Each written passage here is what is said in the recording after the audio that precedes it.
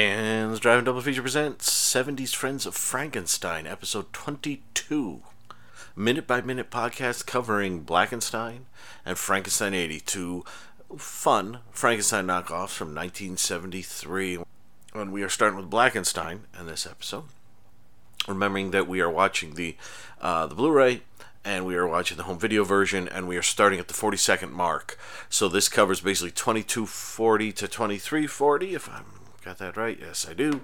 And what we'll be doing is I'm going to play the audio of the minute from the home video version. Then we'll be discussing briefly, without spoilers, what happened in the theatrical, because theatricals is far ahead at this point. Obviously, it's like 10 minutes shorter, and the home video version does begin to seem like it's faffing around a little. But anyway, they were looking at, is it Heinrich, or I forget what the guy's name, but the guy who had a bit of leg grafted on, the older gentleman with the German accent, and Winifred is there, and Malcolm is there, and Dr. Stein is there with this guy. And let's listen to the minute. Hardly any scar at all. And in time, the scar will be totally eradicated. Feel that, Bruno? Yes. Now, he receives the shot daily. The area of injection is all around the scar. Alcohol, Malcolm. Alcohol, Doctor. And DNA? DNA.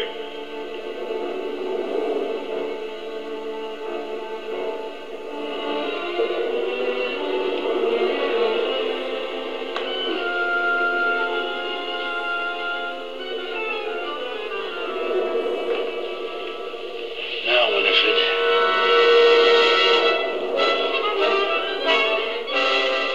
That's the result of an unsolved RNA injection. Sort of part of the primeval theory, a kind of throwback to the jungle. I'm currently working on the RNA formula. In the theatrical, they're almost at the end of Eddie's operations. Here, they're still faffing around with the people up there, like I said. So it feels like we are wasting maybe a little bit of time here, because you want the freaking monster to show up. Come on, that's the joy of it. That's the sell, the monster, and we will get quite a bit of the monster, but the monster's not here yet. I said this, I think, on a previous episode, maybe not of this specific podcast, but I'm doing 3 of these at a time. 70s Friends of Frankenstein, Howling 2 and 7-2, and Spooky Men Spend in a Ghost House. And all of them, except maybe the constantly wonderful Howling 7, are in a spot where nothing's really happening. So this minute is, they look at an old guy's leg, they give him a DNA injection. Is that DNA? Yes, doctor. And then he shows, Malcolm and Winifred share a strange glance where she kind of catches him looking at her, and she's like, what? And he's like, oh. And he's like, no, look at me. And he's like, sorry. And then you see the guy, and it's funny because you see the guy's other leg around the point underneath the knee where he got a transplant, and it's been painted to look like sort of like a tiger or something, or a lion, or I guess a tiger. And I saw it and I thought, why is this old man painting his leg? But it's not meant to, it's meant to be. It's something to do with DNA. He said something primal that could be happening with it. It's a problem with the DNA experimentation. I don't pretend to, I mean, this I was gonna say, this ain't Altered States. You know, this isn't, what is it, Monster on the Campus. I'm trying to think of other ones with strange degradations from human down. Although I'm sure there are many who might prefer to be a tiger rather than a human. But yeah, it's just this. I love that. I love that moment because it's like, what are you doing? What are you doing to these people? Where suddenly this guy has half a tiger leg. That doesn't even make sense. Does he have the strength of a tiger? And it's like, and if it's sort of primordial, wouldn't it be more like an ape leg or something, or even maybe say a fish, a scaly sort of thing? Why would it be a tiger? I didn't realize we were that close to felines in the evolutionary line, but I am no evolutionary scientist, or what are they called? Evolutionists? I don't. I'm not one. But that just seems strange to me. That I mean, maybe that's all they could get. Maybe they hired. Maybe, you know, when you go to like fairs at like schools and things that have people who like paint your face. maybe they brought in someone who's like a school paint your face kind of thing, and they go, well, I only do birds and tigers, and let's have you do a tiger. That seems better than maybe if we were going to make him a bird, we would have just glued on a bunch of fake feathers. So yeah, make him a tiger. It doesn't make any sense at all. I mean, but it's not. I mean, it's fantasy science. It's like I've said before. We have the term DNA, and we're misusing it left, right, and center, which is a joy.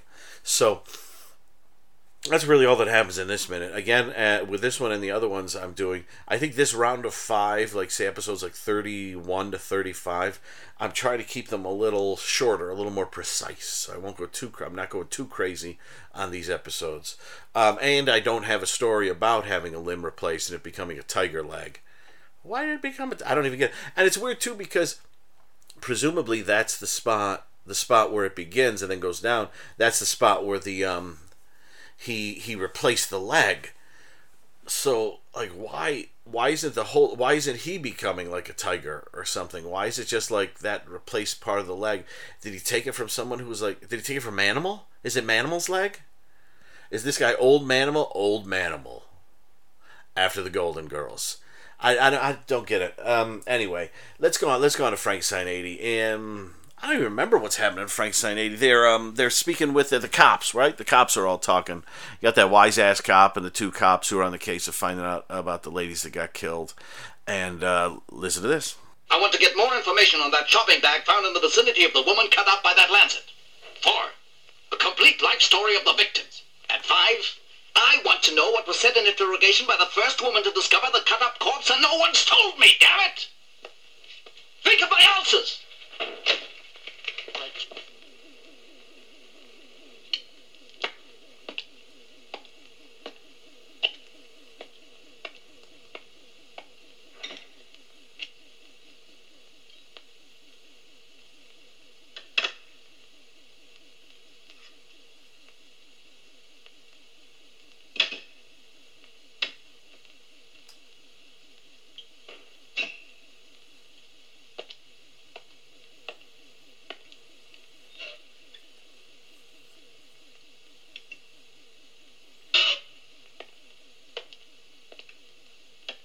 Please think of his ulcers, won't you? Older cop and cop who looks like the Continental Simon Pegg. Won't you think of his ulcers? And yeah, they go away and they're going to continue their investigation looking for what's going on. Then, of course, we immediately cut to Dr. Frankenstein in his hidden lab. Again, how does he have this hidden lab in the morgue of this hospital? Surely someone must know about it, or not. I don't know. But the minute is him basically loading up a tray to begin experimenting, and he puts the Schwartz serum on the tray.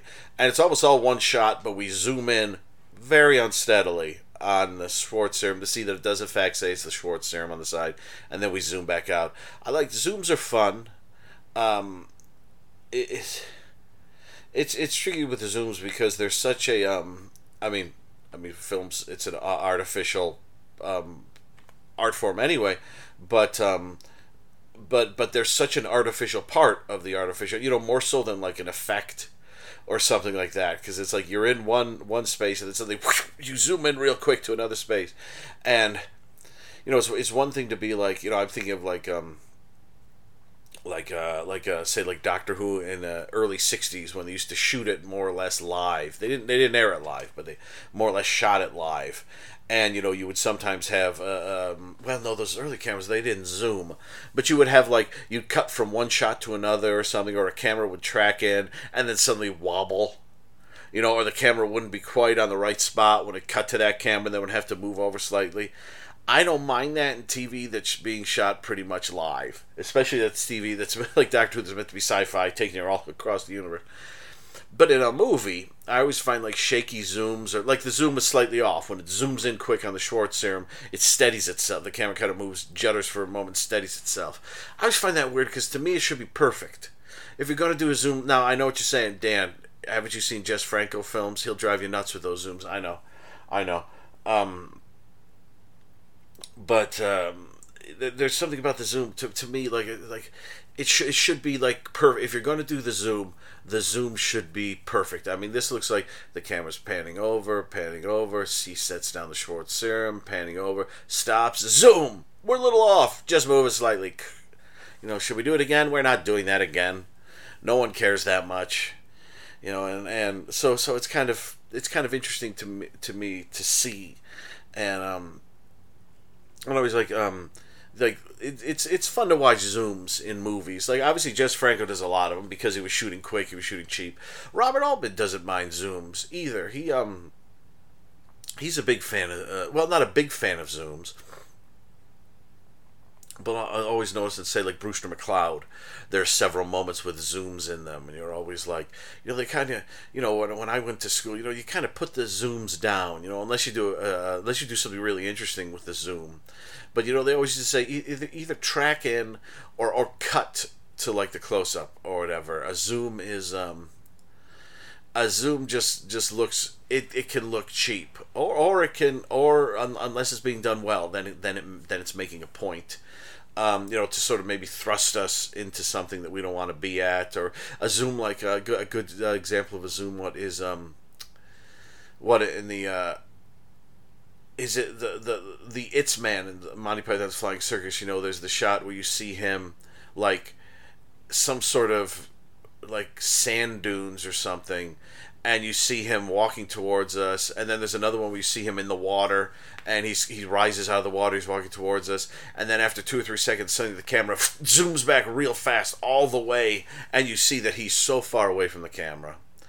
And now we watch him slowly make his way towards the camera to deliver his one word before the show begins. And there's something about that I like that. But this zoom is fun because the movie's a cheap movie, cheap and fast, and it's clearly, we're not going to do it again. Or, what they could also have done. What they could also have done was, when the camera stops, they could have cut all the footage from when the camera stops till the zoom was steadied. So you cut from being some distance away to close up of the bottle, and then just cut out the zoom out, and then so we're at a distance again. The doctor's kind of still moving around, and we saw that. I don't know if the continuity would have been perfect on that, but that would have been. I almost wonder why they didn't do that.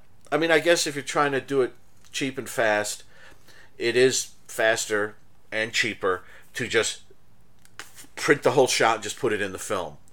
But it can't have hurt that much to actually have the editor sit down and go, okay, well, cut it. The camera stops right. He puts the bottom. It doesn't really work. Oh, he does take the testicles and the kidney or whatever out. You could. It doesn't really work because the reason why the zoom is off is because and this makes me sound like a douche to the cinematographer, but they should have worked it out a little better. That the zoom is actually occurring as he's setting the bottle. That he doesn't set the bottle down and it zooms in. He's setting the bottle down and it zooms in. So you can't really cut to the bottle because that would be awkward. You can, however, once we've read what's on the serum, you could just cut back all the way when it zoomed all the way back out. Maybe. I don't know. Maybe they did it right. I don't know. Zooms. Aren't they great? Aren't they the best? Anyway, that's the end of this one, everyone. Thank you for listening. And the next one, I guess we'll probably get some organ transplants and maybe some more goofy old German guys with tiger legs. I don't know. Or maybe we'll finally start operating on Eddie so we can get Blackenstein up and moving. But let me play a little music, and we'll be back next time.